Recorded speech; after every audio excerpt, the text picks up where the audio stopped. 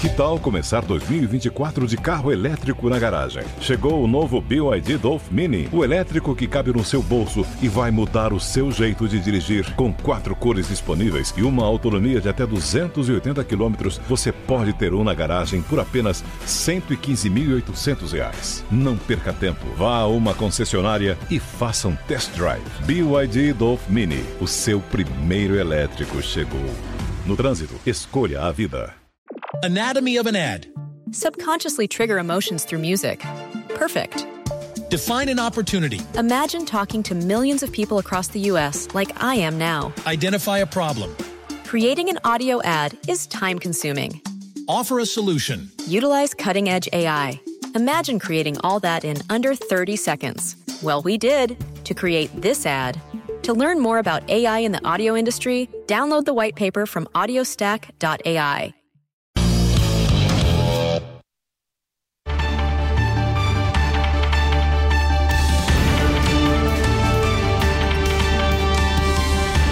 Direto ao ponto, com Augusto Nunes.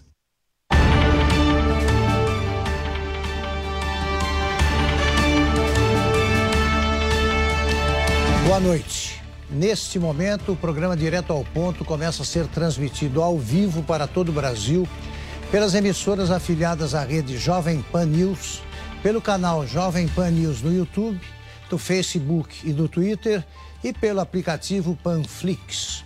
Hoje teremos não uma entrevista no Direto ao Ponto, mas um debate sobre o 11 de setembro de 2001. 20 anos depois, o que significa a data da tragédia? Quais serão os desdobramentos e as consequências da retirada das tropas americanas do Afeganistão e do retorno do Talibã ao poder? Como livrar o mundo da multiplicação de atentados terroristas? Para tratar desses e de outros temas, convidamos o embaixador Rubens Barbosa. O embaixador Rubens Barbosa estava em Washington no dia do ataque aos Estados Unidos que assombrou o mundo. Participam do debate Arlene Clemecha, professora de História Árabe da Universidade de São Paulo, Carlos Gustavo Poggio, professor da FAAP e doutor em Relações Internacionais, e Jorge Mortean, mestre em Estudos Regionais do Oriente Médio pela Academia Diplomática Iraniana. Muito obrigado a vocês pela aceitação do convite e, sobretudo, ao meu querido amigo Rubens Barbosa. Muito obrigado, embaixador. Eu vou perguntar a todos, que todos respondessem, onde estavam e como reagiram, o que sentiram no dia do atentado, ao assistir, né, ao atentado que foi televisionado para todo o mundo. Embaixador Rubens Barbosa não só chefiava a representação diplomática brasileira nos Estados Unidos, como também tinha um convite para almoçar no Pentágono. Foi um dos alvos dos terroristas. Como é que foi aquele dia para o senhor, embaixador? Olha, começou às 9 horas, quando alguém me ligou dizendo que eu ligasse a televisão. Eu estava me preparando para ir para o escritório, né, para a chancelaria, que tinha havido um acidente, um avião havia se chocado contra a torre, uma das torres de Nova York. Aí eu liguei a televisão, isso levou uns 10, 15 minutos, né, até me chamarem, né? Quando eu liguei, eu vi o avião se chocando, eu pensei que era um replay. Eu também. E na realidade era o segundo avião se chocando contra outra torre. E a partir daí lá em Washington, foi uma situação de grande preocupação, porque começaram a ver os boatos, né? Os embaixadores, né, se telefonavam, a gente falava com os amigos lá. E a informação era muito difusa e muito, muito preocupante, porque havia notícias de que havia bombas na avenida onde estão as embaixadas, para pegar os estrangeiros que estavam lá. Havia notícias que o Departamento de Estado tinha sido atacado. E havia notícias que um avião tinha caído no Pentágono. E lá do meu escritório a gente viu de fato a fumaça subindo. Então, eu nesse dia, como você falou, eu já tinha, uma semana antes, tinha combinado com um subsecretário lá do Pentágono, do Departamento de Defesa, para almoçar, para discutir questões de interesse entre o Brasil e os Estados Unidos. E, enfim, o avião se chocou ali por volta de 10 horas, né, um pouco antes de 10 horas. E eu, no dia seguinte, até liguei para ele para ver se estava tudo direitinho, né? E ele, felizmente, estava bem. Me disse que eu tinha tido muita sorte, porque se a burocracia não tivesse prejudicado, ele teria se mudado da ala onde ele estava para essa ala que foi atingida. E aí ele me convidou para o outro dia, né? Isso foi, o dia 11 foi o ataque, dia 12 eu liguei para ele, no dia 13 ele me convidou para ir ao Pentágono. E eu fui, estive lá por dentro, andei lá dentro, um cheiro e cinzas e tal. E depois andei por fora também, demos a volta por fora para ver o que tinha acontecido. Então, isso foi no dia seguinte, né? Mas no dia, depois desse momento de grande perplexidade, eu tentei ligar para o presidente, Fernando Henrique, não para contar a ele, porque ele devia estar vendo na televisão o que estava acontecendo, mas para dar um quadro a ele do que, na minha visão, ia acontecer. Porque realmente, se a gente pensar, o impacto psicológico foi tremendo. Vocês imaginem que os Estados Unidos só foram atacados no território, você não considerando o Pearl Harbor, né, que não era território. Não foi lá. Mas no território americano, os Estados Unidos só foram atacados pela primeira vez em 1814, na Guerra Anglo-Franco-Americana, em que os britânicos tocaram fogo na Casa Branca. Depois disso... Só naquela ocasião. Não aconteceu nada mais e quando eu cheguei em 99 lá. De 99 a 2001, foi um período de grande afluência, o fim do governo Clinton. Eu cheguei lá, o presidente era o Clinton. Foi um momento de grande afluência da sociedade americana.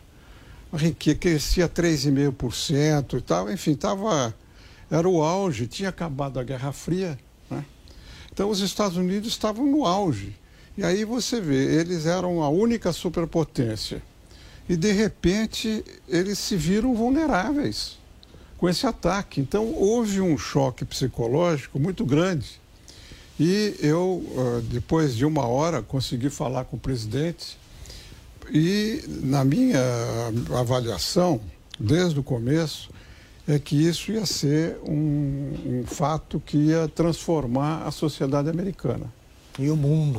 E o mundo, e como de fato aconteceu. Tem muitas outras histórias, eu paro por aqui. Ótimo. Pógio, onde estava e como reagiu? Boa noite, Augusto, colegas, embaixador. Fica até sem graça eu contar minha história depois do embaixador que estava ali em loco, né, no Pentágono e tal. Eu era estudante de Relações Internacionais, né, estava no último ano do curso, na PUC São Paulo, e me arrumava para ir para a faculdade. E olhando a televisão, tive essa impressão também que foi um replay, né, sem entender mais ou menos o que estava acontecendo, e acompanhei ao vivo, portanto, aquele momento na televisão, as prestes a ir para o meu... Eu estava no último ano e estava prestes a ir para a universidade quando me deparo com essa situação que, para mim, ficou claro naquele momento, da minha perspectiva de estudante de Relações Internacionais, que, para mim, as coisas iam mudar completamente. Não, eu estou aqui 20 anos depois com você discutindo este evento, né? Eu fui orador de turma naquele ano também. Era meu último ano de faculdade. Em dezembro teve a nossa formatura.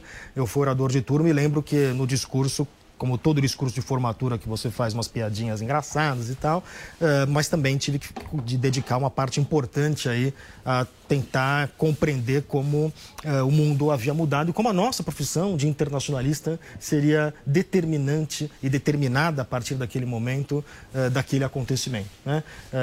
Que, em certa medida, depois até podemos conversar melhor sobre isso, eu considero que é um ciclo que se encerra esta semana, ou este ano, né? A saída do Biden do Afeganistão encerra esse momento, essa mudança que houve ali do pós-11 de setembro, e agora a gente entra numa nova era das relações internacionais. Sim, que podemos explorar mais tarde. Porque a guerra foi consequência do atentado, né? Foi uma resposta ao atentado. Portião. Boa noite, Augusto, também, colegas, embaixador. Eu estava, ao contrário do pódio, eu estava no primeiro ano de faculdade, estava tendo uma aula eu lembro como se fosse hoje, de teoria de semiótica. Eu fiz publicidade, na FAP, inclusive, e era o meu primeiro ano. E, de repente, não tinha WhatsApp nem nada, a gente recebeu um SMS, todo mundo ao mesmo tempo na sala, né? E lemos aquilo e, não, tudo bem, a aula seguiu. Ninguém sabia realmente direito, né, assim, explicar nada. Um fato, um avião se chocou contra um prédio em Nova York. Um acidente, né? Logo depois veio o segundo SMS. Aí a aula parou, aí parou tudo, né? Eu lembro que a gente se deslocou, era no terceiro andar do prédio da faculdade de comunicação e embaixo tem o DA, o diretor acadêmico, foi todo mundo para lá, que na época tinha uma televisão gigantesca. E todo mundo se aglutinou ali para ver, e vimos a queda, enfim, das duas torres, ali atônitos. Eu lembro de que meu pai, naquele dia, ficou de me pegar de carona ali, passando pela FAP, e eu acabei ligando para ele e falei assim, não, vamos ficar aqui, porque o pessoal de Relações Internacionais lá começou até a debater, a gente se reuniu todo mundo ali numa área, num pátio central, para tentar entender, né, assim, professores e alunos também dali, junto ali, comunicação, um prédio praticamente de frente para o outro. Então foi um momento onde estava todo mundo bem, assim, extasiado e perdido, sem muitas referências daquilo do que poderia ser, né?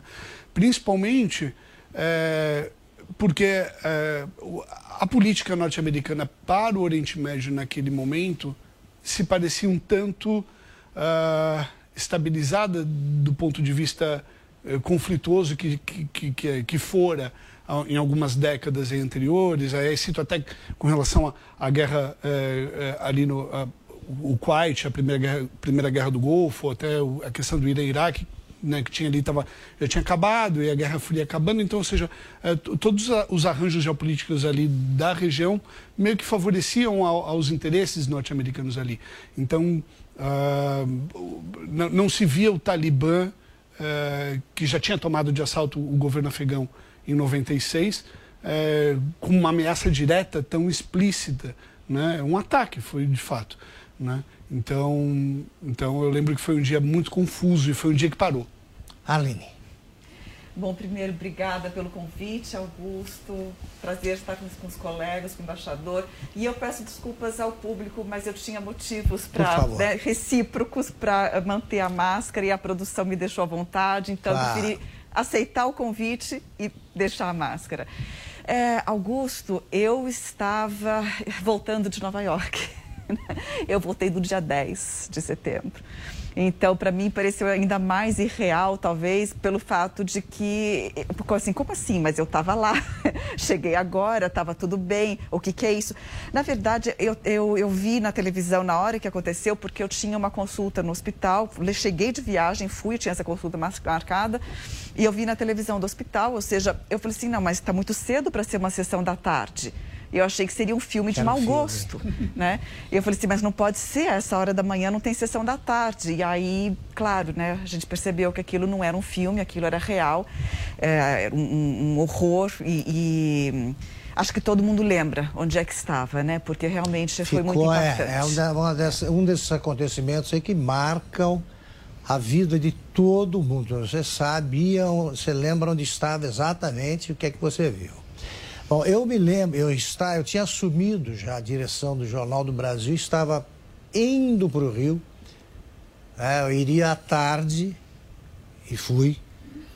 Para assumir, já estava em andamento uma edição especial sobre isso. Aconteceu a mesma coisa, eu achei que era um vídeo, tinha me contado, um avião se chocou com uma torre gêmea. Quando aquele outro avião vem da esquerda para a direita do vídeo, eu achei que era um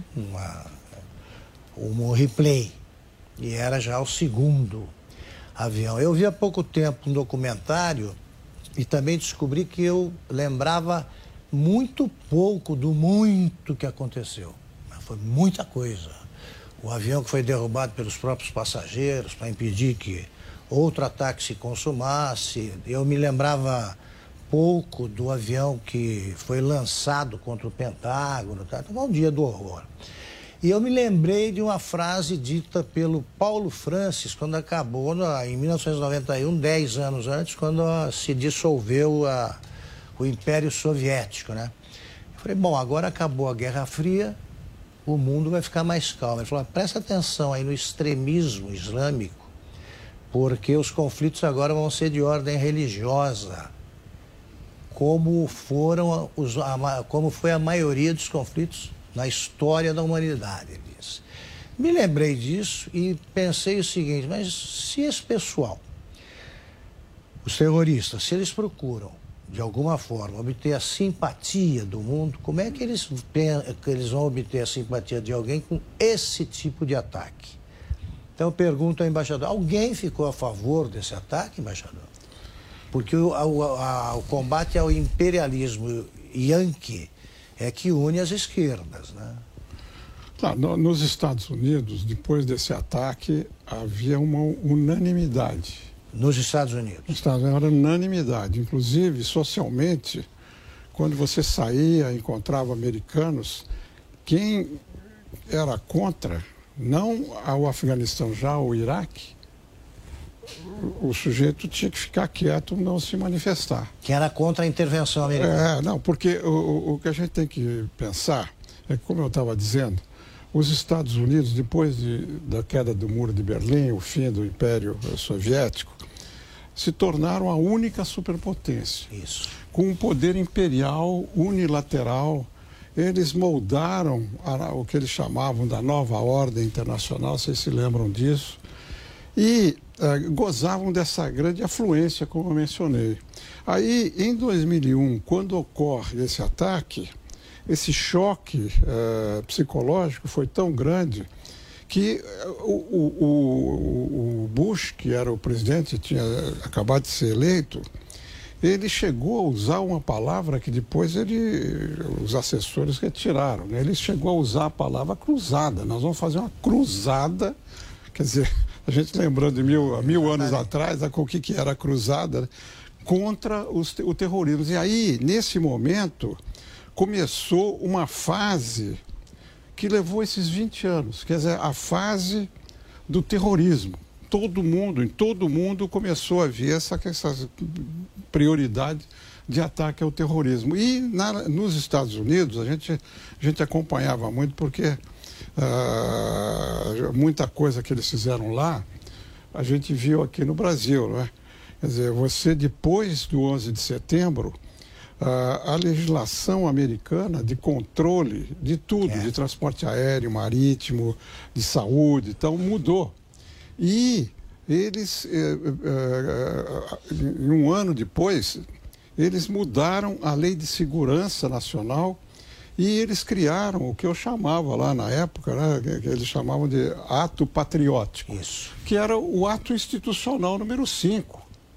Quer dizer, era uma coisa incrível. Quer dizer, com a Lei de Segurança Nacional, eles escreveram, naquele momento, você vendo aquilo, era realmente de grande preocupação, porque na Lei de Segurança Nacional que eles modificaram, dizia que os interesses dos Estados Unidos seriam defendidos pelas Forças Armadas e que a relação com os outros países era feita pelo Departamento de Estado. Então, isso está na Lei de Segurança Nacional. Na Lei de Segurança Nacional, eles incluíram 2 conceitos novos: a mudança de regime, né? E a questão do ataque preventivo. Isso avançou até agora. Então, agora, com a saída do Afeganistão, você tem o fim de uma era. E o Biden é muito interessante, porque o Biden, vocês devem ter lido, no dia 10, né, quando ele fez, no dia 30 de agosto, quando ele fez aquele discurso de saída do Afeganistão, ele, entre outras coisas, ele disse que a saída do Afeganistão era o fim da era de envolvimento militar para a mudança de regime. Isso aí é uma coisa importante. Da maior importância, porque isso no caso da América Latina, nós sabemos, né? Você teve invasão americana em Cuba, invasão, né, de Guatemala, República Dominicana. A gente sabe que foi por questões ideológicas, de interesse e tal. E aí, há 2, 3 anos atrás, no fim do governo Obama, essa declaração do Biden me lembrou muito essa outra declaração, porque o John Kerry, numa reunião da OEA, declarou, fez uma reunião lá com os embaixadores da OEA e declarou que os Estados Unidos estavam colocando um ponto final na doutrina Monroe, que era a da intervenção americana para afastar os interesses europeus aqui na região.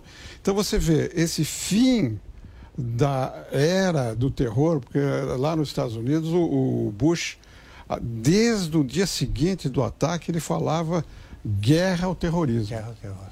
Por isso eles invadiram o Afeganistão para pegar o Talibã e para matar o Bin Laden. O Talibã não, o Al-Qaeda, né? O Talibã protegeu o Al-Qaeda. Mas era para acabar com o Talibã e matar o Bin Laden. Com você, Aline. Então, Augusto,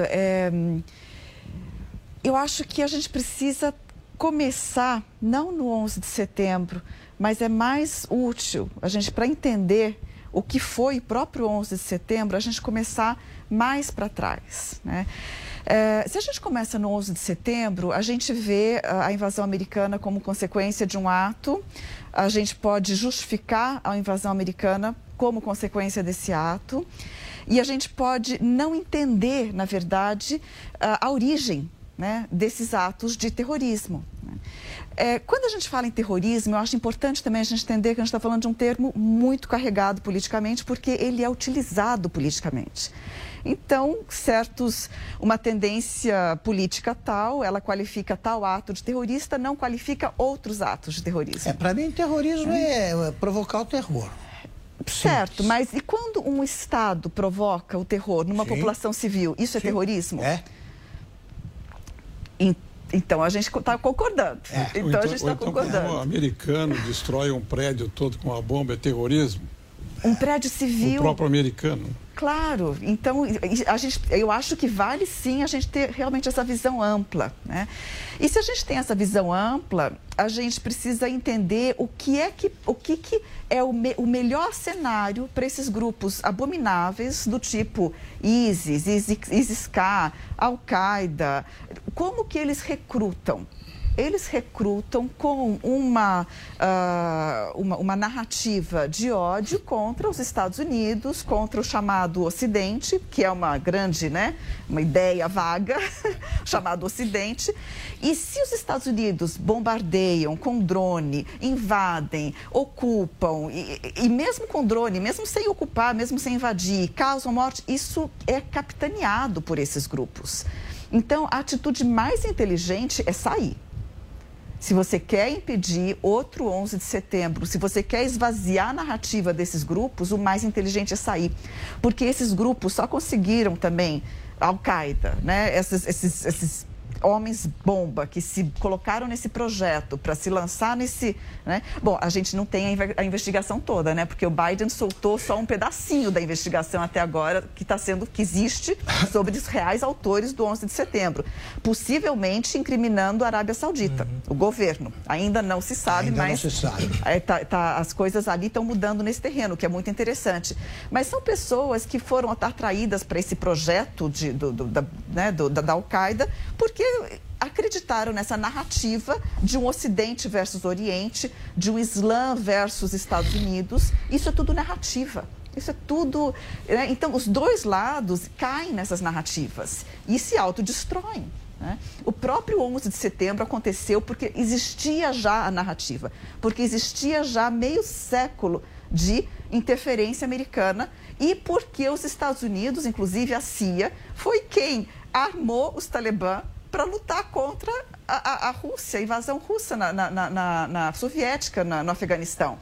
Então, a coisa é muito mais complexa, né? E por isso que eu digo, não, é claro, que bom que os Estados Unidos saíram agora. Não, é claro que é complexo, eu também acho que deviam sair mesmo. Aí, aliás, o próprio Trump. Mas eu queria dizer uma coisa. Não, eu quero que você complemente, mas eu quero que você inclua na tua resposta essa análise. Agora, tudo bem, você tem culpados aqui, ali, é vaga essa separação entre o que é terror e o que não é.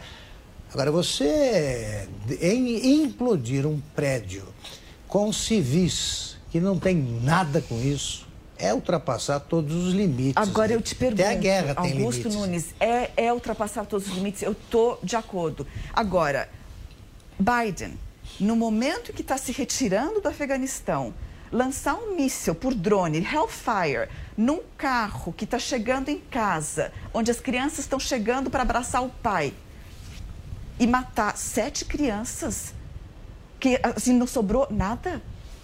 Mas também teve os ataques terroristas. Sim, aí mas esse sujeito, você sabe o que uma investigação do New York Times está dizendo, uma investigação independente do New York Times, que o que ele tinha na água, no carro, eram engradados de água, que ele estava levando para a família.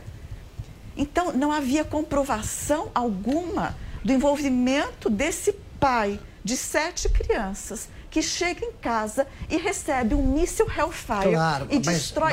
Mas é isso que gera o terror. Você pode sempre alegar que você cometeu um erro. Não, se você está com um prédio... não é um. São 50 mil cidadãos afegãos que morreram em 20 anos. Claro, civis, não, aí é guerra. Civis. Não, mas é uma ocupação, não é guerra, eu estou dizendo o seguinte, ocupação, tá tudo bem, mas é um conflito militar. O que é que tem a ver com esse conflito? Quem estava nas Torres Gêmeas naquele dia? US tax dollars, eu não acho que isso seja justificado. Nenhum ato é justificado. Mas o que eu estou dizendo é que para a gente entender isso, a gente tem que conseguir enxergar todo o terror causado. As Torres Gêmeas foram um terror.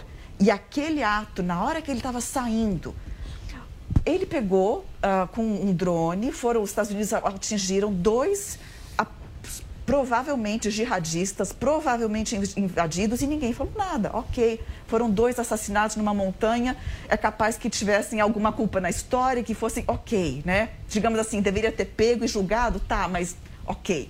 Mas esse caso, gente, isso foi assim uma ânsia de mostrar força, porque não havia comprovação. Por que não pegou esse carro, se é para pegar esse carro, no caminho? Por que pega quando chega em casa? Mas então, antes só de passar para o Mortinha, deixa eu te perguntar, como é que você se sentiu quando você viu as torres caindo? Me senti péssima, óbvio, é uma coisa horrorosa. É isso aí, eu nunca me senti daquele jeito. Nossa, é uma coisa horrorosa. Em escala industrial. E como que você se sentiu quando o carro foi atingido com 7 crianças? Muito mal.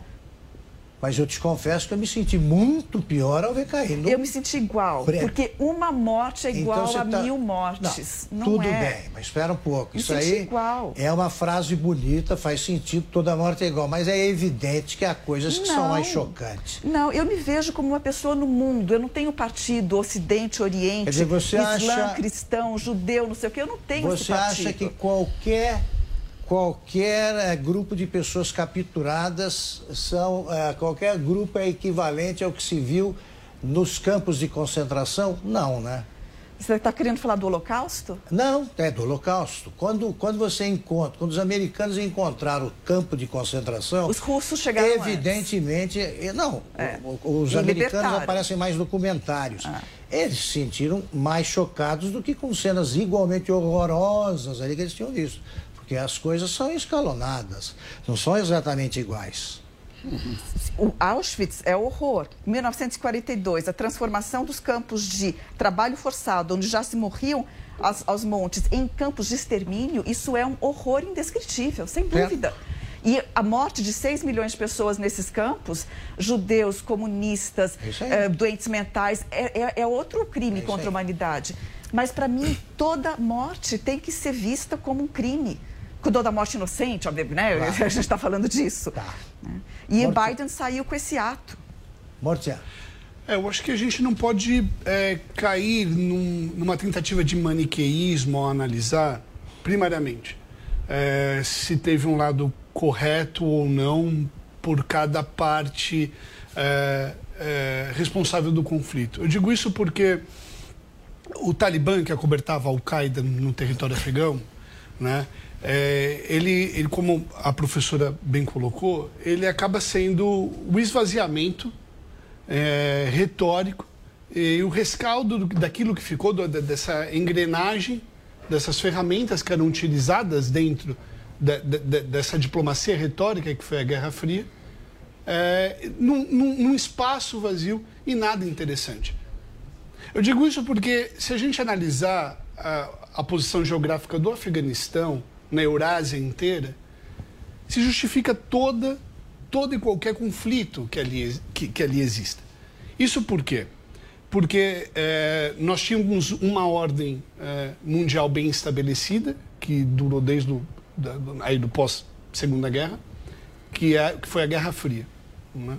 E o Afeganistão, ele era um grande aliado, como já foi dito, do Ocidente, por muito tempo, até meados, quase finais dos anos 70, quando há a derrocada da monarquia afegã, do Zahir Shah, e ele foi destronado, tá?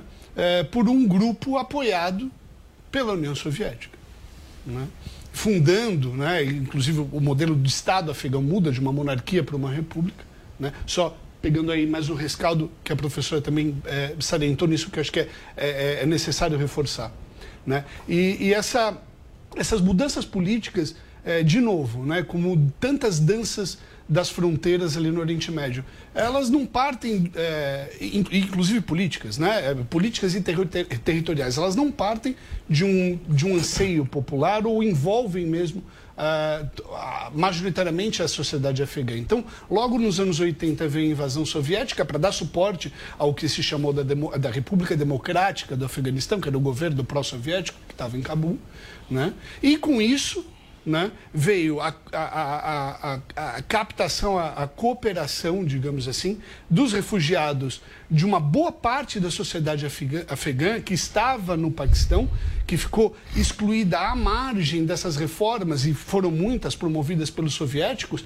no Afeganistão, mas, claro, mais em meio urbano, né? A reforma agrária no Afeganistão, no meio rural, já que era um país essencialmente rural, ainda continua sendo, né, de população agrária, né? Ela não chegou com tanta eficácia como chegou nas cidades. Não é à toa que muitos alunos meus me perguntavam assim: Jorge, você já viu aquelas fotos dos anos 80, onde o país está em guerra civil, o governo soviético contra os talibãs, né, que faziam incursões do Paquistão ao próprio território, né, voltando ali para lutar contra os pró-soviéticos? Você já viu em Cabul aquelas mulheres andando de mini-saia, sem vestimentas islâmicas, em pleno regime soviético, com uma guerra civil, né? Então, assim... Sim, foi o Talibã que destronou essa mudança. Isso. Aí houve todo um processo, exatamente, com o fim da Guerra Fria e a ascensão, porque aí sim, a retórica ficou vazia, né? Mas você tinha uma ferramenta de força conflituosa ainda bem ativa. E nisso tem a tomada de Cabul em 96, e você não tem mais o interesse que havia dentro do escopo da Guerra Fria.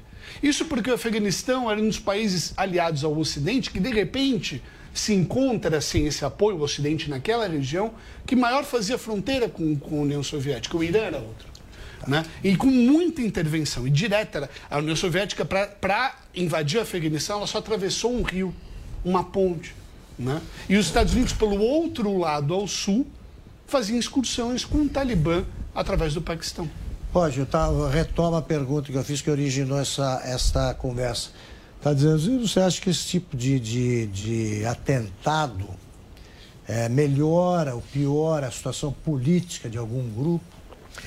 Augusto, primeiro, claro que todos nós ficamos horrorizados com o que aconteceu no 11 de setembro, mas a gente não pode esquecer que era justamente esse o objetivo dos terroristas, né? Quer dizer, o terrorista tem como objetivo deliberadamente criar o terror para conseguir algum fim político, né? Ou seja, que o terror pelo terror não é terrorismo, é uma barbárie, alguma outra coisa, né? Ali, a ideia é que havia um grupo que reivindicava algum tipo de política e não via outra forma, ou pelo menos através do conflito assimétrico. Para juntar um pouco o que os colegas falaram, acho que o que a Arline colocou foi a ideia de que não há forma melhor de você criar terrorista do que você ocupar um país, né? A literatura sobre terrorismo, ela é muito clara no sentido de que grande parte do terrorismo, principalmente o terrorismo transnacional que existe, ele é resposta, em certa medida, à ocupação estrangeira, né? Isso é a ocupação de qualquer potência estrangeira. Então, nesse sentido, talvez este tenha sido o resgate histórico necessário. O que a gente viu no 11 de setembro foi o suprassumo do terrorismo, que eu acho que aí também eu diferenciaria, por exemplo, de matar o pai que está ajudando as crianças, porque ali não me parece, né, que é uma ação deliberada, né? Ou seja, não é uma ação com o objetivo de criar o terror naquele momento em particular. Me parece um equívoco grave, um equívoco, talvez seja até uma palavra um pouco fraca demais, mas parece uma tragédia de uma outra natureza, né? No caso do 11 de setembro, nós temos um objetivo deliberado de criar o terror, né? Neste sentido, eles foram bem sucedidos na sua perseguição. A questão é, os Estados Unidos atacados naquele momento, como o embaixador bem lembrou, os Estados Unidos não são um país acostumado a ser atacados, né? Ao contrário dos países europeus, os Estados Unidos não foram atacados nem na Primeira nem na Segunda Guerra, com exceção de Pearl Harbor, que era uma base no Havaí, não era exatamente o continente americano. Então, eles não têm este histórico de ser atacado, de ser invadido. É um país que estava em setembro de 2001, a gente não pode esquecer isso, no auge do seu poder, numa situação inédita nas relações internacionais. A posição que os Estados Unidos ocupavam... A única superpotência. Isso é algo que não existe no sistema moderno de Estados. Nunca se houve um diferencial de poder tão grande entre o país e os demais países do sistema internacional, desde que nós temos o moderno sistema de Estados. É uma situação absolutamente sui generis naquele momento, né? Então, os Estados Unidos, um país no auge do seu poderio, atacado por uma organização praticamente medieval, né?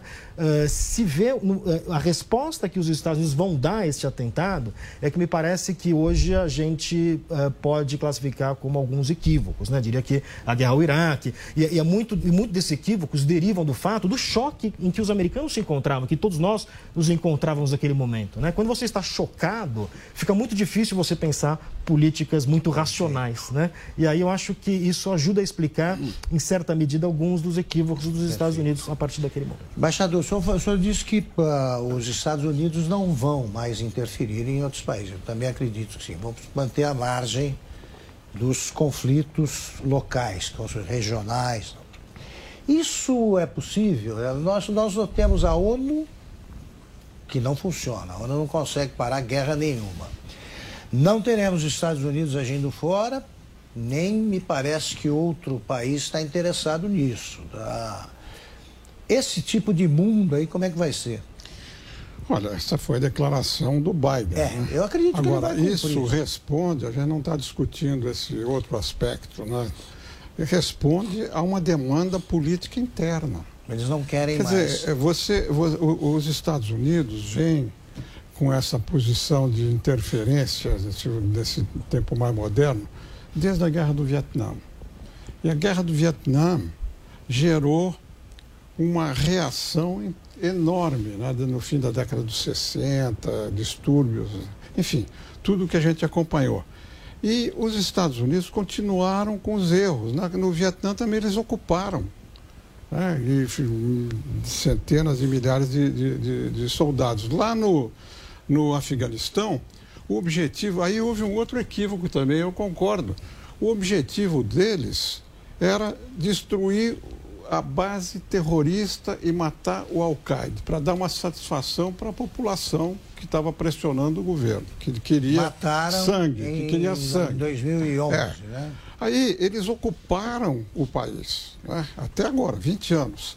E depois tem uma outra coisa que eu acompanhei muito de perto lá também, que foi o desdobramento com a guerra do Iraque.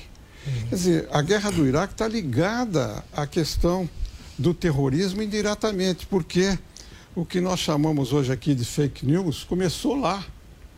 Não se chamava fake news na época, mas o Bush inventou que o Saddam Hussein tinha armas de destruição em massa e estava ligado ao Al-Qaeda, o que se provou que era mentira, as duas coisas não eram verdades. E com base nisso, também por razões internas, eles atacaram o Iraque e fizeram aquilo que a gente viu, que é destruíram o país. Quer dizer, no caso do Afeganistão, o Afeganistão nunca foi, como vocês mencionaram, nunca foi um Estado unitário. É um conjunto de clãs, de religiões e tal,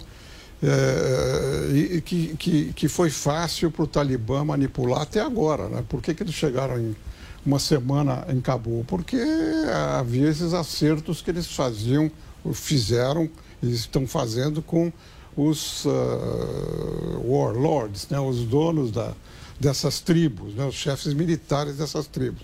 No Iraque aconteceu a mesma coisa. Com base em notícias falsas de terrorismo, eles destruíram o país. E no meio disso, tanto do Afeganistão quanto do Iraque, você teve, além dos equívocos, na minha visão, os equívocos estratégicos, você teve, com reação da população americana, gastos tremendos.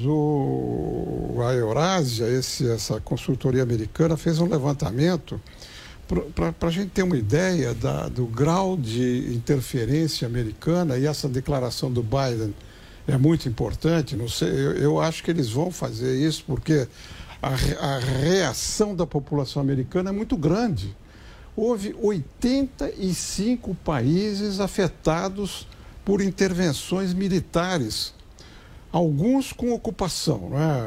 Afeganistão, Iraque, a Síria até um certo ponto, os outros com drones, com ataques, 85 países, 19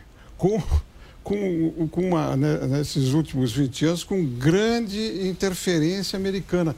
Há um custo, segundo essa consultoria americana, no caso do Afeganistão, entre 1 e 3 trilhões, no caso do Iraque, mais de 2 trilhões, e no total desses 85, 8 trilhões de dólares. Você já imaginou isso para a população? Tudo isso acontecendo com a globalização em risco por causa da crise financeira, o aumento da desigualdade nos Estados Unidos. Tudo isso gerou um caldeirão que deu no Trump e que continua. Depois do Trump, continua esse grupo marginalizado. Agora, embaixador, em contrapartida, se os Estados Unidos não entrassem na Segunda Guerra Mundial, o mundo seria outro. Seria outro, mas eles só entraram porque foram atacados, porque também naquela época havia... Sim, mas o Churchill queria o tempo todo, e era guerra, o povo era contra, né? Porque era uma guerra na Europa, outra. Agora, no caso do Iraque, isso foi uma decisão errada do Bush. Baseado em fatos que não havia, né? E porque ele queria terminar o que o pai não conseguiu fazer, o que eles chamavam lá de terminar o unfinished business, né? Tinha que terminar o que o pai não conseguiu acabar. Quer dizer, então, a política americana, nesses últimos 20 anos, e se você quiser levar um pouco mais atrás, desde o Vietnã, é uma série de equívocos que levaram a isso que significa um país dividido, radicalizado e com grupos de extrema direita muito fortes. Hoje, você lê a literatura americana, fala com os americanos, a preocupação deles é com a China e com o terrorismo interno.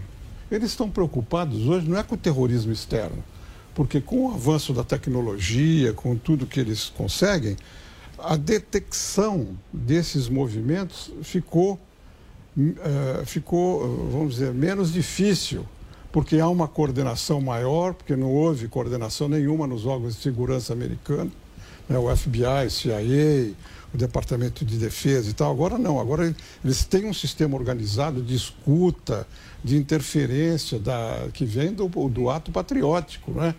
No ato patriótico, as bibliotecas eram obrigadas a transmitir ao governo americano o que fulano de tal lia.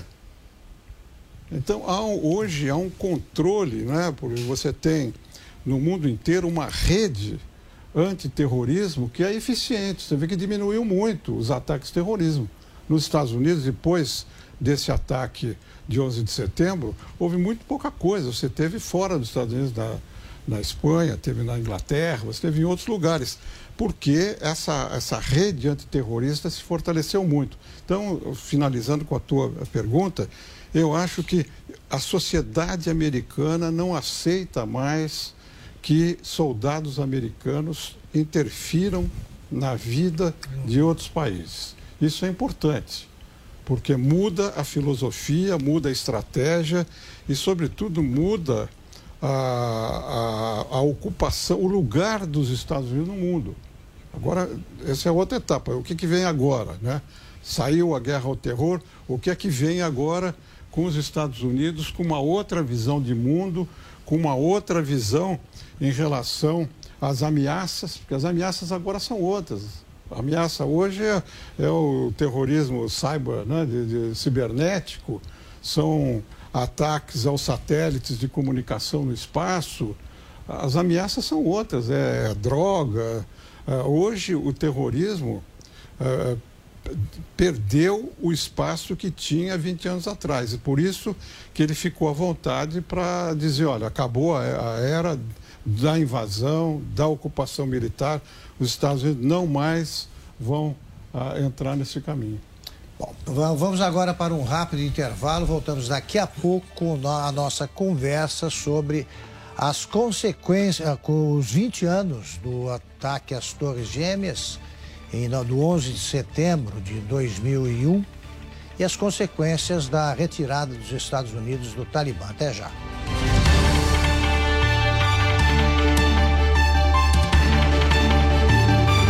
Direto ao ponto. A Jovem Pan está com você em todos os lugares e em todos os momentos. De manhã, informação e opinião na medida, para começar o dia do jeito certo. Bom dia, ouvinte da Jovem Pan. A partir de agora, manchetes do Jornal da Manhã. Ao longo do dia, nossos repórteres não deixam escapar nada. O ministro da Educação é contra os principais assuntos. A notícia de última hora. A gasolina vai voltar a subir. E aquilo que mexe com a sua rotina. As fortes chuvas que atingiram... Tudo passa pelo microfone da Jovem Pan. Viu só? A Jovem Pan está com você o tempo todo, em som e imagem. Acesse jovempan.com.br, baixe o aplicativo da Pan e se inscreva nos nossos canais no YouTube. Jovem Pan. Panflix, a rádio que virou TV na palma de sua mão. Baixe e assista toda a programação da Jovem Pan. É grátis. Jovem Pan. A Jovem Pan está com você em todos os lugares e em todos os momentos. O mercado trabalha na expectativa de uma redução. De manhã, informação e opinião na medida, para começar o dia do jeito certo. A MP da Liberdade Econômica tem que ser aprovada. 4 membros do alto escalão do governo Pará. No começo da tarde, a equipe de esportes da Jovem Pan entra em campo com você. Estamos juntos mais uma vez para mais uma edição do nosso Esporte em Discussão para você. Para analisar os lances polêmicos e discutir à vontade. Ao longo do dia, nossos repórteres não deixam escapar nada. O tráfico de pessoas. A notícia de última hora. E aquilo que mexe com a sua rotina. Pela marginal do Rio Tietê, em direção a Ayrton Senna, tem agora... Tudo passa pelo microfone da Pan. Viu só? A Jovem Pan está com você o tempo todo, em som e imagem. Acesse jovempan.com.br, baixe o aplicativo da Pan e se inscreva nos nossos canais no YouTube. Direto ao ponto, com Augusto Nunes.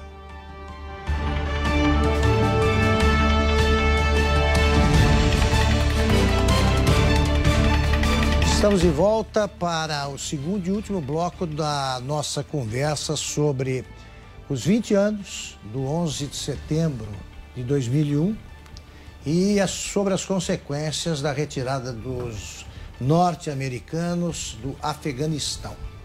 Eu queria, antes de retomar com o embaixador a questão do comportamento dos terroristas, dos que usam o terrorismo nesse mundo sem xerife, né, por enquanto. Mas eu queria perguntar a Arlene, que você escreveu sobre isso há pouco tempo, como é que você acha que fica a vida das mulheres no Afeganistão com a volta do Talibã?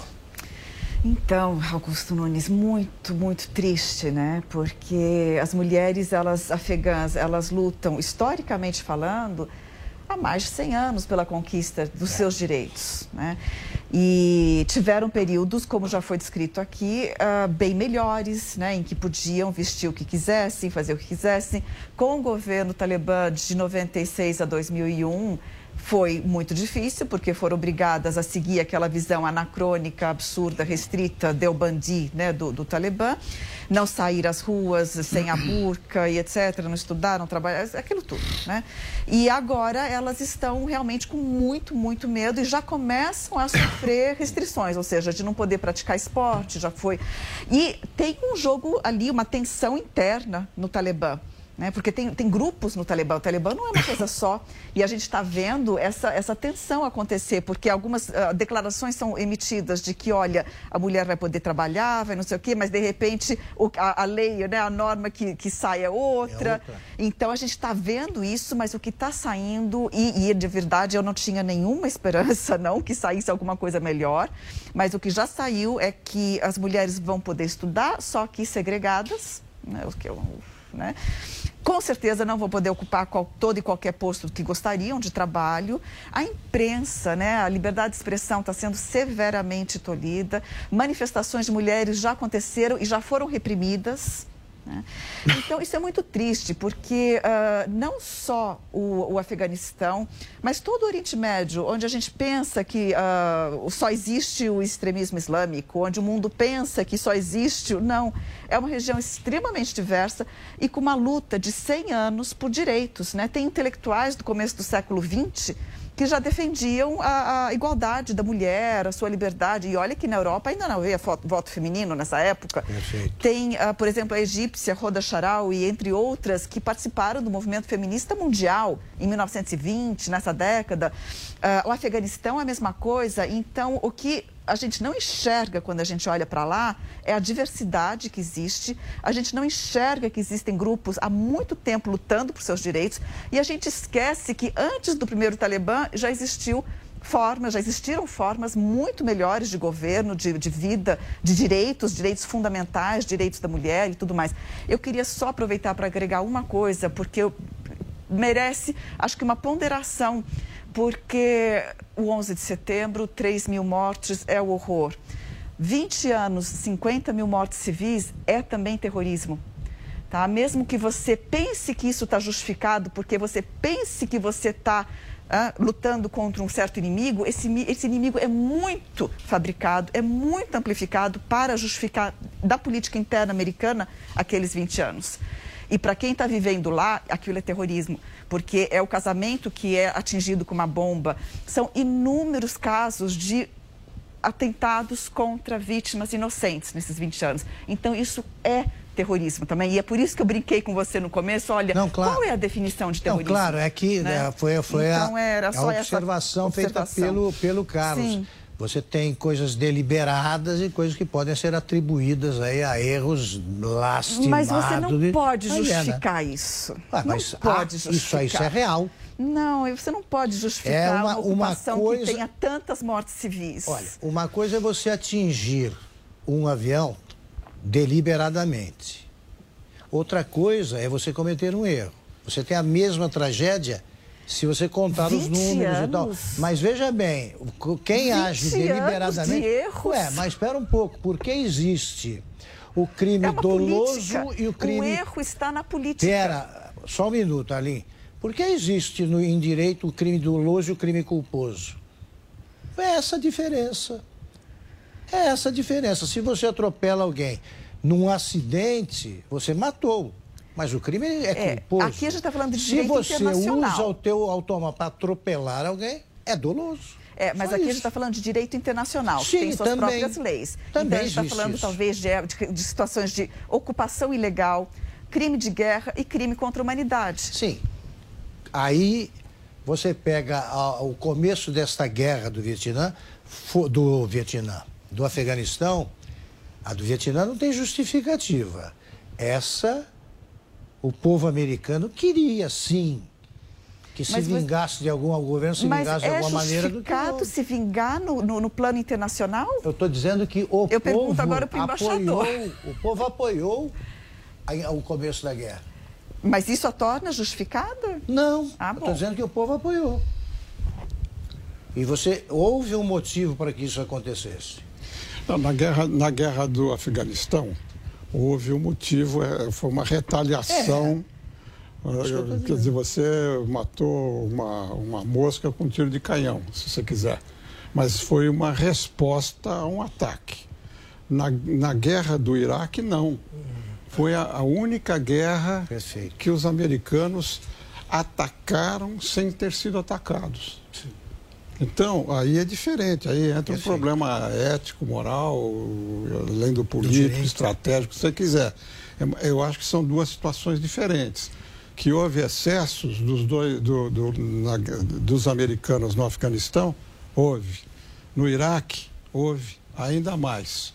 Então, os excessos, houve. Agora, eu acho que, do ponto de vista dos Estados Unidos, eu como estava vivendo lá, eu vivi o que eles estavam vivendo, né? E a reação da população e tudo. O primeiro ataque ao Afeganistão foi muito justificado, mas eles não queriam, desde o começo, que os Estados Unidos ocupassem. Justamente. A mesma coisa, do Iraque. O Iraque, ninguém queria a guerra do Iraque. Isso foi uma decisão e a gente também não pode ignorar, quer dizer, você está analisando de um lado as motivações dos terroristas, e enfim, tudo isso que a gente está conversando. Do outro lado, você tem também a situação interna americana, quer dizer, você tinha esse choque psicológico e você tinha um grupo de pessoas que começaram, desde a Guerra do Vietnã, a protestar contra, quer dizer, não foi uma unanimidade, havia gente contra, muito contra a Guerra do Iraque. Não eram só as famílias dos militares que foram lá, que morreram lá, sem nenhuma causa. A gente tem que enxergar tudo isso. E com corrupção do jeito que eles fizeram. Enfim, tudo que a gente viu, quer dizer, foram 20 anos de grandes equívocos estratégicos, políticos, tudo o que você quiser. Agora, é muito interessante ver o que está acontecendo em relação à Arábia Saudita.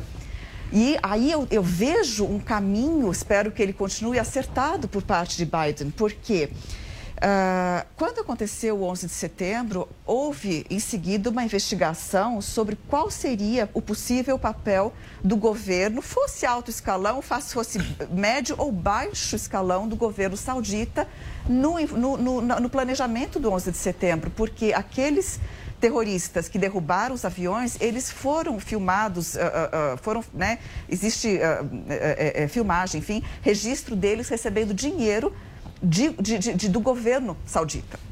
Lembrando que eles eram sauditas. Eles eram sauditas. Só que essa investigação, ao mesmo tempo em que Bush, decide invadir o Afeganistão, né, e transformar aquela invasão que seria para ir atrás da Al-Qaeda, não foi simplesmente acabar com a base. A Al-Qaeda significa base, poderia ter acabado com a base e começado a caçar Bin Laden de outros modos. Não, ele resolveu transformar aquilo numa ocupação externa com todo esse terror que, a meu ver, saiu a partir daí. E abafou a investigação. Aliás, o Bin Laden morreu onde? Agora me escapa. Bin Laden no Paquistão. O Paquistão, aquele ataque. Na fronteira. Outro aliado americano. Agora é que Biden ordenou que fossem liberados algumas investigações que foram feitas. Então, foi liberado já um dossiê que mostra toda uma investigação que foi feita em relação ao envolvimento da Arábia Saudita. Ela não é conclusiva, não aponta o dedo dizendo houve sim, né? Mas mostra o quê? Que essa investigação foi abafada. Havia uma aliança de interesses muito estreita entre os Estados Unidos. O que eu estou dizendo isso é que é tudo política. Por que as relações dos Estados Unidos ficam ótimas com a Arábia Saudita? Espera um pouquinho, os americanos vamos estabelecer que foram vítimas. Não, isso eu não estou negando. Sim, porque de repente os americanos são culpados pelos laços que têm com Não, de forma alguma. O que eu estou falando é o seguinte: por que os Estados Unidos não focaram na investigação com a Arábia Saudita, no fato dos terroristas serem sauditas? Por que não focou no Osama Bin Laden? E por que foi lá ocupar um país e querer mudar esse regime? É política, porque havia uma aliança muito estreita com a Arábia Saudita. Você acha que o Bin Laden é inocente? Mas quem disse isso? São especialistas. Eu não estou falando isso. Vocês são especialistas na área. Quer dizer, não é de graça que a situação da Arábia Saudita, se é que foi acobertada, a gente vai ver. Eu também, quando vi a notícia, eu me perguntei por que o Biden decidiu desclassificar os documentos. E não foi só isso que ele fez. Eu acho que isso aí não tem que ver com política internacional, acho que tem que ver com política interna. Porque como ele está sendo acusado de negligência, de incompetência e tal, essa desclassificação dos documentos vai mostrar a incompetência dos órgãos na época, o que eu me referi, do FBI e tal. Agora, no caso da Arábia Saudita, aí entra aí entra o Oriente Médio, que vocês conhecem melhor que eu. Qual é a nacionalidade do Bin Laden? Saudita. É isso que eu estou dizendo. Olha, Augusto Nunes nunca foi amigo dos americanos. Mas esse é o ponto. Osama Bin Laden tem toda a culpa. E eu jamais falei qualquer coisa que não contasse para isso. Por isso que o foco da reação americana não foi adequado quando invadiu e ocupou o Afeganistão. Porque ele chega atrás do Osama Bin Laden, da Al-Qaeda e do governo saudita. Tá, tudo bem. Vamos fica 20 anos no Afeganistão? Vamos estabelecer que a vítima do 11 de setembro as vítimas foram americanas. Aí também, senão... Mas daqui ninguém a pouco a gente começa a discutir... Ninguém está falando eles diferente. Não deveriam ter ido atrás de alguém, mas deveriam... Pera um pouco. Não, ir atrás dos culpados do 11 de setembro. Eu acho que se aparecer alguma coisa... Se aparecer alguma coisa... Eles ocuparam um país inteiro para achar o Bin Laden em outro. Não estamos discutindo isso. A estratégia, como foi desenvolvida, então, foram atrás do homem certo. Razão pela qual o Obama teve uma oportunidade de ouro para encerrar a guerra do Afeganistão. Uma vez capturado o Bin Laden, politicamente ele podia acabar ali. Então, também, a guerra do Afeganistão é um erro de todos os presidentes. Vocês já ouviram falar no complexo industrial militar americano? Sim. Estava faltando esse elemento da conversa. Embaixador, voltando a essa questão do mundo sem caciques, né, sem xerifes. A China não vai interferir? Vai interferir de outra forma? O que vocês acham? Não, olha, eu acho que nós estamos entrando num período muito perigoso, porque como você tem hoje não é uma volta à Guerra Fria, porque não tem nada a ver com a rivalidade americana-soviética, é outra história. Mas a China é a primeira vez em muitos anos, muitos séculos, que você tem uma superpotência que em curto espaço de tempo, né, em 30 e poucos anos, volta a ocupar o lugar que ela já tinha, porque a China e a Índia já eram superpotências até meados do século XVIII. Agora elas voltam a ocupar o lugar que elas tinham, mas no caso da China, diferente da União Soviética, a China desafia os Estados Unidos não em termos militares ou em termos ideológicos, na minha opinião. A China não quer exportar revolução, como a União Soviética queria. A China compete com os Estados Unidos tecnologicamente, comercialmente, economicamente e a médio prazo militarmente, na minha visão. Então, foi muito significativo, vocês devem ter visto isso, no dia 8 de setembro, o Biden ligou para o Xi Jinping, que é um negócio importante, para pedir, enfim, discutir a situação, o novo mundo que se criou aí e conversar com eles que não era do interesse americano nem do interesse chinês quebrar essa paz que vai começar agora e que no interesse dos Estados Unidos o que interessava era que eles façam uma cooperação, né, sem levar a uma ameaça de confrontação militar. Isso foi falado, uma nota do Departamento de Estado mostrando isso. Então, você vê, você tem um novo mundo hoje em que os Estados Unidos e a China vão se recolocar no mundo, não é? A estratégia chinesa no Oriente Médio, aqui na América Latina. Eu, pessoalmente, acho que a América Latina, daqui 15, 20, 30 anos, vai ter uma importância muito maior que tem hoje. Hoje nós estamos na periferia do mundo aqui, ninguém pensa em América Latina. Mas essa disputa de hegemonia entre os Estados Unidos e a China vai levar os Estados Unidos a procurarem fornecimento de minerais, mesmo da cadeia produtiva, em outras áreas. E a América Latina pode, se a gente se acertar aqui, e sobretudo se o Brasil mudar de posição, voltar a crescer e tal, você pode ter a região pode ter uma importância maior, porque uma das consequências, na minha visão, desse problema todo que está havendo, que começou com a globalização, agora nós estamos falando de questões estratégicas e tal, mas começou com a globalização, uma das consequências é a regionalização.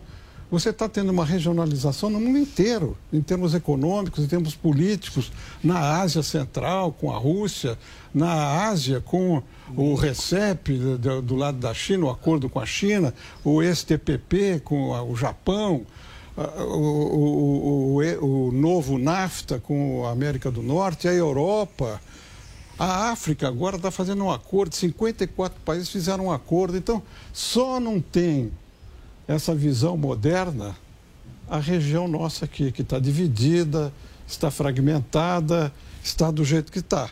Mas o resto do mundo está se organizando. Eu acho que isso vai ser uma nova visão. E eu achei muito significativo esse telefonema do Biden. Por que o Biden ligou para o Xi Jinping na véspera da saída do Afeganistão? É importante isso, do ponto de vista a saída foi meio desastrosa também, né, embaixador? Deixaram para trás 548 mil armas, 72 mil veículos, 197 aeronaves, 24 bilhões de dólares em equipamentos. Os Estados Unidos eles são ruins na saída. Eles não são bons de logística. Não são. Carlos... Não, e o Afeganistão hoje é um país que tem uma das maiores frotas de Black Hawk, que é um helicóptero de ataque norte-americano, né, que deixado pelos Estados Unidos. E evidentemente que ainda que, claro, né, você precisa saber dirigir e operar esses equipamentos, ainda que você não saiba, eu imagino que tenha muitas pessoas interessadas em talvez comprar esse tipo de equipamento. Até o Tucano, né? Tem lá. Né? Temos até o Super Tucano. Exatamente, né? E examinar como é que funciona a tecnologia. Então é claro, né? Já vai gerar 23 tucanos estão lá. E com uma diferença, acho que para juntar com o que o embaixador falou, que em relação ao Talibã de hoje, o Talibã dos anos 90, uma diferença importante é que nos anos 90 o Talibã não podia contar com uma superpotência. No mundo unipolar em que os Estados Unidos era a única potência, o Talibã não tinha uma outra superpotência para contar como patrocinador. Hoje tem. Os chineses, a presença chinesa hoje ao lado do Talibã muda completamente esta equação. Os chineses já, inclusive, fizeram um pacote de ajuda de medicamentos, né? Vacina contra a Covid e comida para os afegãos, estão muito dispostos a trabalhar com o Talibã e eu acho que isso deve alterar um pouco esta relação. Vários debates sobre se o Talibã moderou, não moderou, etc., eu concordo, não moderou, pelo menos não há nenhum sinal de moderação, né? Mas há sinal, sim, de pragmatismo. Eu acho que eles estão mais pragmáticos, né? E talvez mais profissionais. Aquela entrevista coletiva que eles deram me revelou algum grau de profissionalismo em termos da organização do grupo. E a forma rápida com que eles conseguiram se organizar e montar um governo, mais ou menos e tal, isso demonstra um pragmatismo muito grande. Então eu vejo um Talibã que vai ter dificuldade. Na verdade, a parte difícil para o Talibã vem agora, né? A parte fácil foi ser guerrilheiro contra os Estados Unidos. A parte difícil agora é governar este país chamado Afeganistão, que é um país para qualquer entidade de difícil, né? Muito difícil de ser governado. É um país etnicamente fragmentado, geograficamente muito complexo, um histórico de intervenções de potências estrangeiras. Portanto, é um país que para qualquer grupo minimamente competente seria difícil. Então, a Talibã vai ter muita dificuldade para governar o país. É um país com uma sociedade que mudou razoavelmente nos últimos anos. Jorge, num mundo assim, qual deveria ser o papel da ONU? Olha, as Nações Unidas agem muito mais comum, ou deveriam, né? Tem um papel de arbitragem, do que mais se espera popularmente dela, que é um papel mais mandatório, mais conciliatório, né? E quando se fala em arbitragem e conciliação, né, são pesos diferentes. Isso porque a arena internacional ela reflete uma simetria de poder entre as soberanias, né? Então, assim, cada país tem o seu poder, né, ou suas estratégias em articular recursos e população dado o seu território. Se ele faz isso muito bem, ele é mais soberano que outro, independentemente da quantidade ou da qualidade de recursos, população ou mesmo desse território. O papel da ONU, eu acho que com relação principalmente ali ao sul da Ásia, ou à Eurásia de modo mais extensivo, ela recai de novo dentro esse cabo de guerra que se tornou, ou que tem se tornado pelo menos, essa nova ordem mundial ensaiada entre China e Estados Unidos, né? Eu bem lembrando o que o Pódio falou, professor e embaixador, assim, o que faz o Afeganistão ser tão atraente um país que historicamente é fragmentado do ponto de vista político, cultural, de geografia difícil, né? Em termos relevo, enfim, não tem nenhuma produção ou exportação expressiva, seja ela agrária, industrial, não tem uma economia sólida e uma sociedade, infelizmente, praticamente toda analfabeta. O que faz um país tão turbulento politicamente dentro das RIs ao longo desse século? É porque é um lugar de passagem, né? Então, quando se fala da China chegando, né, ao território afegão, e aí essa perspicácia, como o Pódio falou, do Talibã voltando, né, sobre um viés mais pragmático do ponto de vista diplomático, espero que não seja apenas retórica, é justamente para dar uma condição mínima, aí eu penso na sociedade afegã, que nunca teve paz política, nem interna, porque nunca teve um governo que realmente olhasse aos anseios populares, né? E por essa posição geográfica tão estratégica, sempre foi um país meio que João Bobo na mão de potências aí, como a União Soviética, Estados Unidos,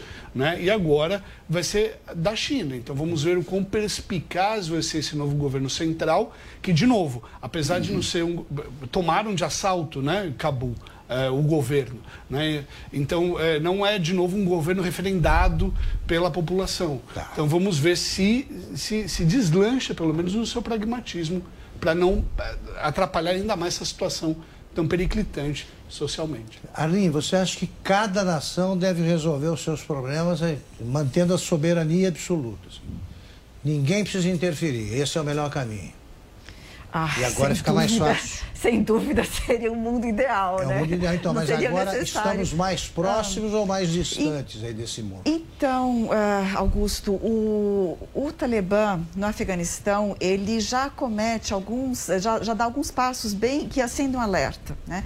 De fato, concordo assim 100% com a análise que foi feita aqui em relação ao regionalismo. A gente está realmente num mundo em que as potências regionais, ou que alguns chamam de potências médias, elas vêm ocupando um espaço muito mais relevante, numa distribuição, portanto, de interesses muito mais, né, descentralizado. E ali no Afeganistão, o papel da China, o Irã, a Rússia, eles querem estabilidade, eles esperam do Talibã esse pragmatismo. Só que aí eu compartilho as dúvidas, porque, por exemplo, o Talibã, ele disse que faria um governo amplo de transição, um governo de coalizão. Não fez. Não fez, né? Ele diz que não irá permitir que os uigures que existem dentro do Afeganistão criem milícias radicais, colocando, né, radicalizando os uigures e levando os meios para os uigures que estão na China formarem fortalecerem a sua oposição ao governo chinês, que sempre os reprimiu. Será que eles têm esse controle todo? Já mostraram que não tem com o ISIS-K. Né? O ISIS-K já foi algo que escapou. O grupo que diz assim, eu vou fazer barulho aqui porque, né, eu quero tirar a minha casquinha dessa situação. Porque o Talibã estava se colocando para o público interno como vencedor, de fato, né? E o ISIS falou assim, vou aproveitar. O Talibã fugiu ao controle dele. Então, ele não tem esse controle todo desse país muito fragmentado e ele não está incluindo aqueles com quem ele se enteceu, né, essas alianças todas para fazer esse rápido retorno. e está enfrentando uma população que não é a população da década de 90, que não está saindo da guerra civil da década de 90. Então, ele vai encontrar uma situação bem complicada. A China vai certamente, na medida em que ele puder garantir essa estabilidade, retribuir. A China também tem interesses. Tem interesses, claro. Exato. Tem minério que não é explorado, porque tanta guerra nunca permitiu que se explorasse o minério raro que existe no Afeganistão. Tem toda uma riqueza ali. A China já investe no Irã, já investe em toda já é a praia dela. Então, agora tem para o Irã tem muitos interesses também. O Irã não é um governo amigo do Talibã, já teve aliança estratégica, né?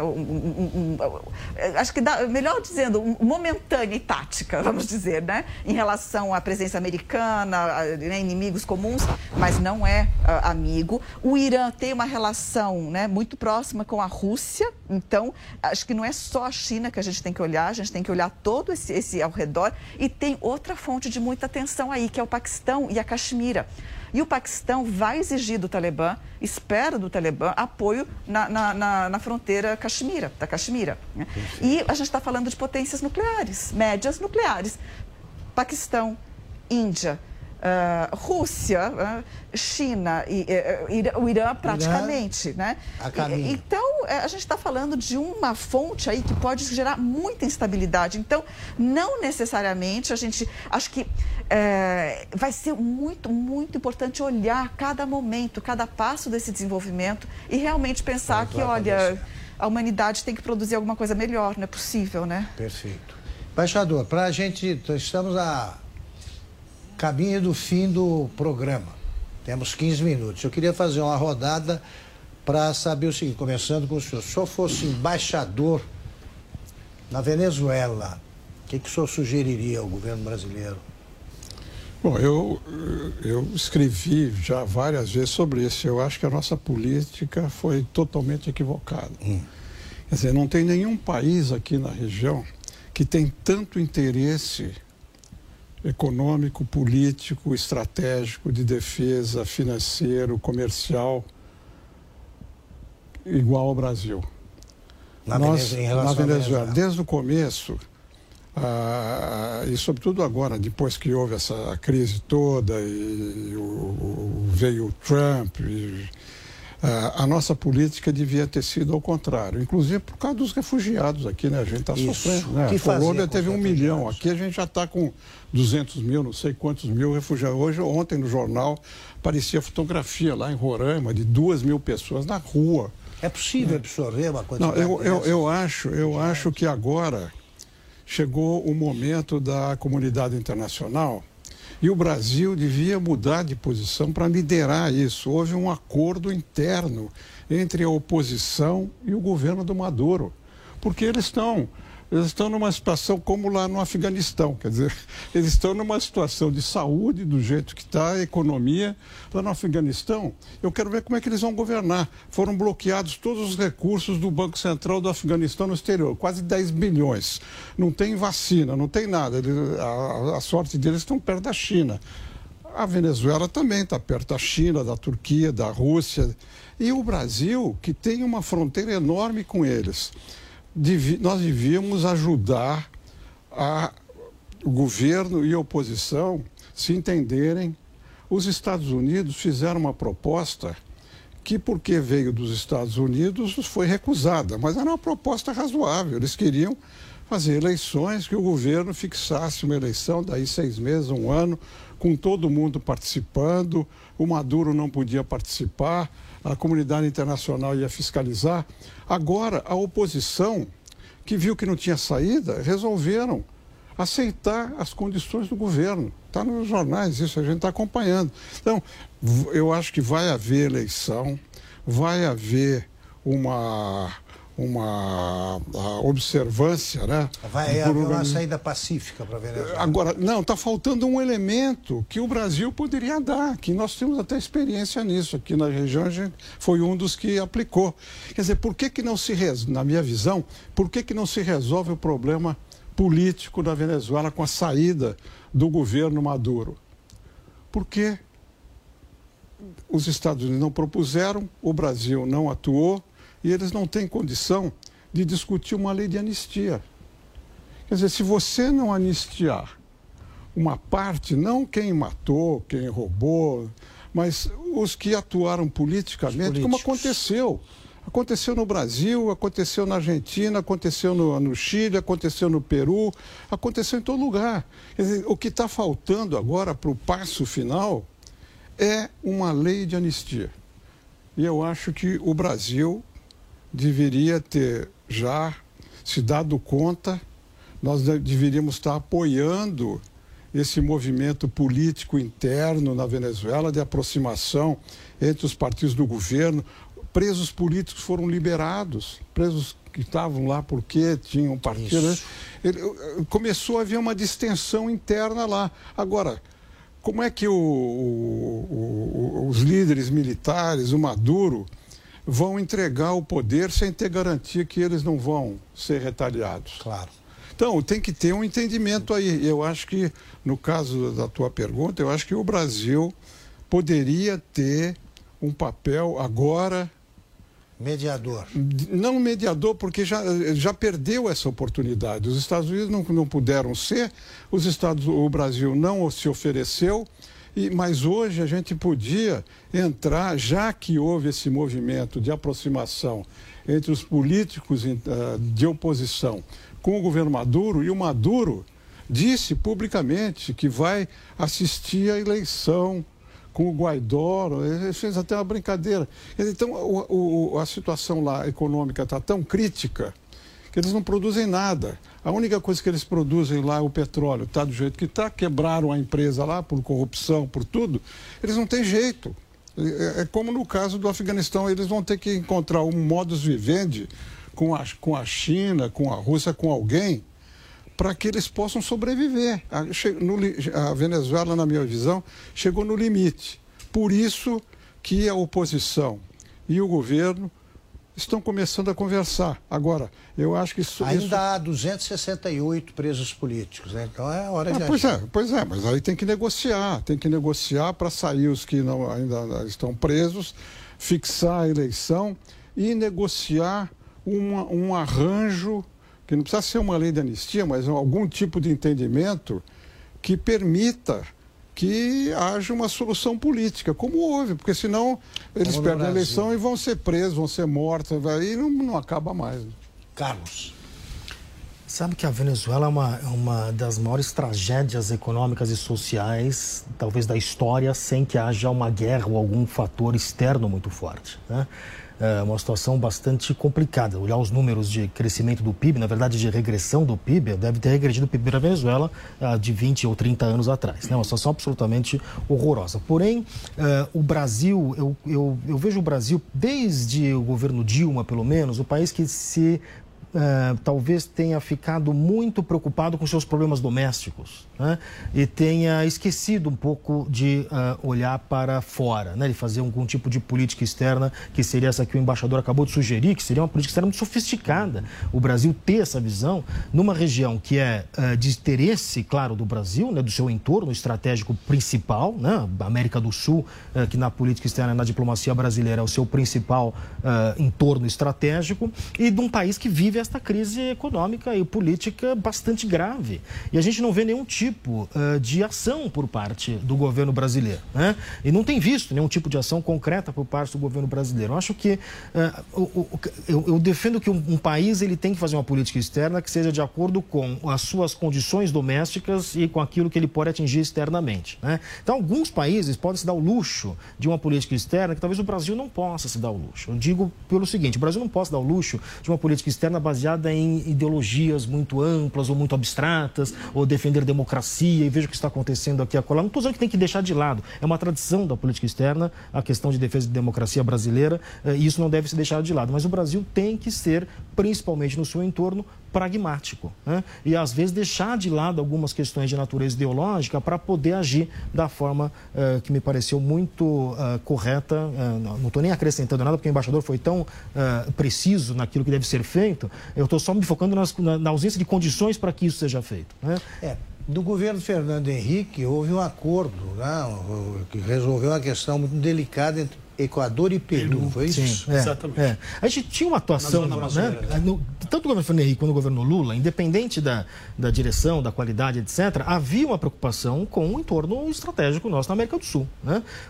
Uma política externa que, de alguma forma, propunha alguma coisa, né? Eu acho que o problema não é nem dizer que é ruim, bom ou mal, é que eu acho que a partir do governo Dilma não foi proposto nada. O Brasil está mais fechado em si mesmo, hein? O maior, no tocante assim, à geopolítica, ao espaço, que eu poderia dizer, Augusto, é a questão de fronteiras, né? A porosidade das nossas fronteiras. Quando o Pódio e o embaixador colocam isso, sobre a questão de imigração, refugiados, né? Mais do que a situação, porque a gente, claro, como é tradição, não preza a interferência, né, direta em assuntos de política doméstica em qualquer país ou outro, né? Não e só a fronteira nos vizinhos. seca, né? A fronteira seca é toda porosa. Isso. Então, assim, mal vigiada, quer dizer, melhoramos muito, mas ainda, claro, é por conta de extensão, é uma área continental no nosso país, de fato, né? Então assim, e claro, os biomas também, ali a Amazônia, então, uma selva fechada, então, assim, vários fatores complicantes. Então, assim, essa mediação proposta pelo embaixador e aí mais destrinchadas pelo Pódio, eu acho que ela vai de encontro a esse papel de mediador que o Brasil sempre teve nessa liderança diplomática sul-americana, né? Um papel conciliador, bem lembrado esse papel da mediação do Fernando Henrique no conflito da zona amazônica entre Peru e Equador, que foi um conflito que quase se estendeu realmente a uma guerra, né? E também ambos os países naquela época viviam em momentos complicados envolvidos, tanto o Equador quanto o Peru. O Peru estava ali se desvencilhando do Sendero Luminoso, que também foi um grupo que causou migrações internas aos peruanos e também, enfim, e abafamos isso. Então, acho que esse viés pode ser corroborado em algum momento. Arlene. Augusto, sabe que eu estive na Venezuela em 2005 e naquela ocasião eu fiquei muito chocada com o que eu vi, porque eu via, assim, não uma área da cidade com vendedor ambulante, avenidas a perder de vista com vendedor ambulante. Eu falei assim, bom, essa economia está indo mal. Esse país não é possível, o produtor de petróleo e com esse nível de informalidade no trabalho, esse nível de desemprego e populismo, né? Porque inclusive um colega meu me voltou e eu fiquei horrorizada porque eu detesto o populismo, voltou com um boneco do Chaves, né? E eu falei assim, meu Deus do céu, é o que está afundando esse país, o petróleo nas mãos de uma casta extremamente, né, controladora, militar, com uma pouco investimento interno, a economia indo por água abaixo, a informalidade. Então, é uma coisa... E você pensa assim, um país tão rico, né? Um país que tinha tanto potencial. Então, eu compartilho absolutamente tudo que foi dito aqui. E eu acho, sim, que é muito triste pensar que o Brasil não tenha um papel regional, né, com a importância do Brasil, né? A gente sempre fala, o nosso país continental, mas uma liderança natural, né? Até pelo tamanho. Então, só no tamanho. E outra coisa, eu queria só agregar, a gente pode, sim, fazer, enquanto indivíduos, um papel no recebimento dos refugiados, né? Porque o venezuelano está passando muita necessidade, o brasileiro também está. O Brasil tem procurado receber um número maior possível de refugiados, certo, embaixador? Recebemos já mais de 100 mil, pelo que... Sim, a Colômbia só é que recebeu mais de 1 milhão. Mas eu queria, já estamos chegando ao final aqui... O senhor vai encerrar, por favor. 3 minutos. Eu acho que depois de tudo que a gente discutiu aqui, na minha visão, fica muito claro que o problema nosso é que a gente não sabe o que quer. Quer dizer, a gente não sabe o que quer como país internamente e a gente não sabe o que quer externamente. Quer dizer, não é possível o Brasil, 70% de tudo que ocorre aqui na região, em termos de território, população, riqueza, tudo, a gente não tem uma política, né? Porque nós sempre tivemos uma política para a região, desde o Barão do Rio Branco, né? No Prata, tudo. Até recentemente a gente tinha o Mercosul, a gente tinha uma política. Agora a gente não tem, e aí eu acho que dentro dessa discussão toda que nós tivemos da mudança da posição dos países, né? Da China, dos Estados Unidos, se coloca, e eu acho que isso tem que ser discutido durante a campanha eleitoral da presidência. Quer dizer, aqui no Brasil, a gente ignora esse fator externo, Nós estamos vendo, nós tocamos aqui no finalzinho aí de um fator que é a questão do meio ambiente. Isso tem uma influência brutal sobre a economia brasileira, sobre o agro, e não é só isso. Você tem outros fatores também que estão ocorrendo. A própria política econômica americana, política econômica europeia, tem impacto sobre nós aqui. E o brasileiro, sobretudo o político brasileiro, ignora o que está acontecendo no mundo. Então, o que a gente tem que concentrar é discutir nessa mudança toda que está havendo, essas transformações, né, que estão ocorrendo aí, inclusive por causa da saída dos americanos do Afeganistão, é o lugar do Brasil no mundo. Qual é o lugar do Brasil no mundo? A gente não sabe, a gente não discute isso. Nem os empresários discutem, nem a classe política discute, e o governo discutia umas coisas meio esquisitas aí com o ministro anterior, né, o Ernesto Araújo. Tudo que foi discutido aí não tinha nada a ver com o interesse brasileiro. Quer dizer, tinha que ver com interesse ideológico, interesse partidário. No tempo do governo do PT também havia uma ênfase partidária muito grande. E agora, ênfase ideológica, começa a mudar um pouco, porque mudou a administração lá no Itamaraty. Mas ainda há uma limitação muito grande para a gente enfocar objetivamente a situação nova que se gerou no mundo, ter uma visão dinâmica do que está acontecendo e, sobretudo, a gente tem uma visão de médio e longo prazo. A gente não discute aqui no Brasil. Tem um problema econômico que a gente não discutiu aqui, enorme, né? Os desafios internos e os desafios internos são crescentes. Anatomy of an ad. Subconsciously trigger emotions through music. Perfect. Define an opportunity. Imagine talking to millions of people across the U.S. like I am now. Identify a problem. Creating an audio ad is time-consuming. Offer a solution. Utilize cutting-edge AI. Imagine creating all that in under 30 seconds. Well, we did to create this ad. To learn more about AI in the audio industry, download the white paper from audiostack.ai.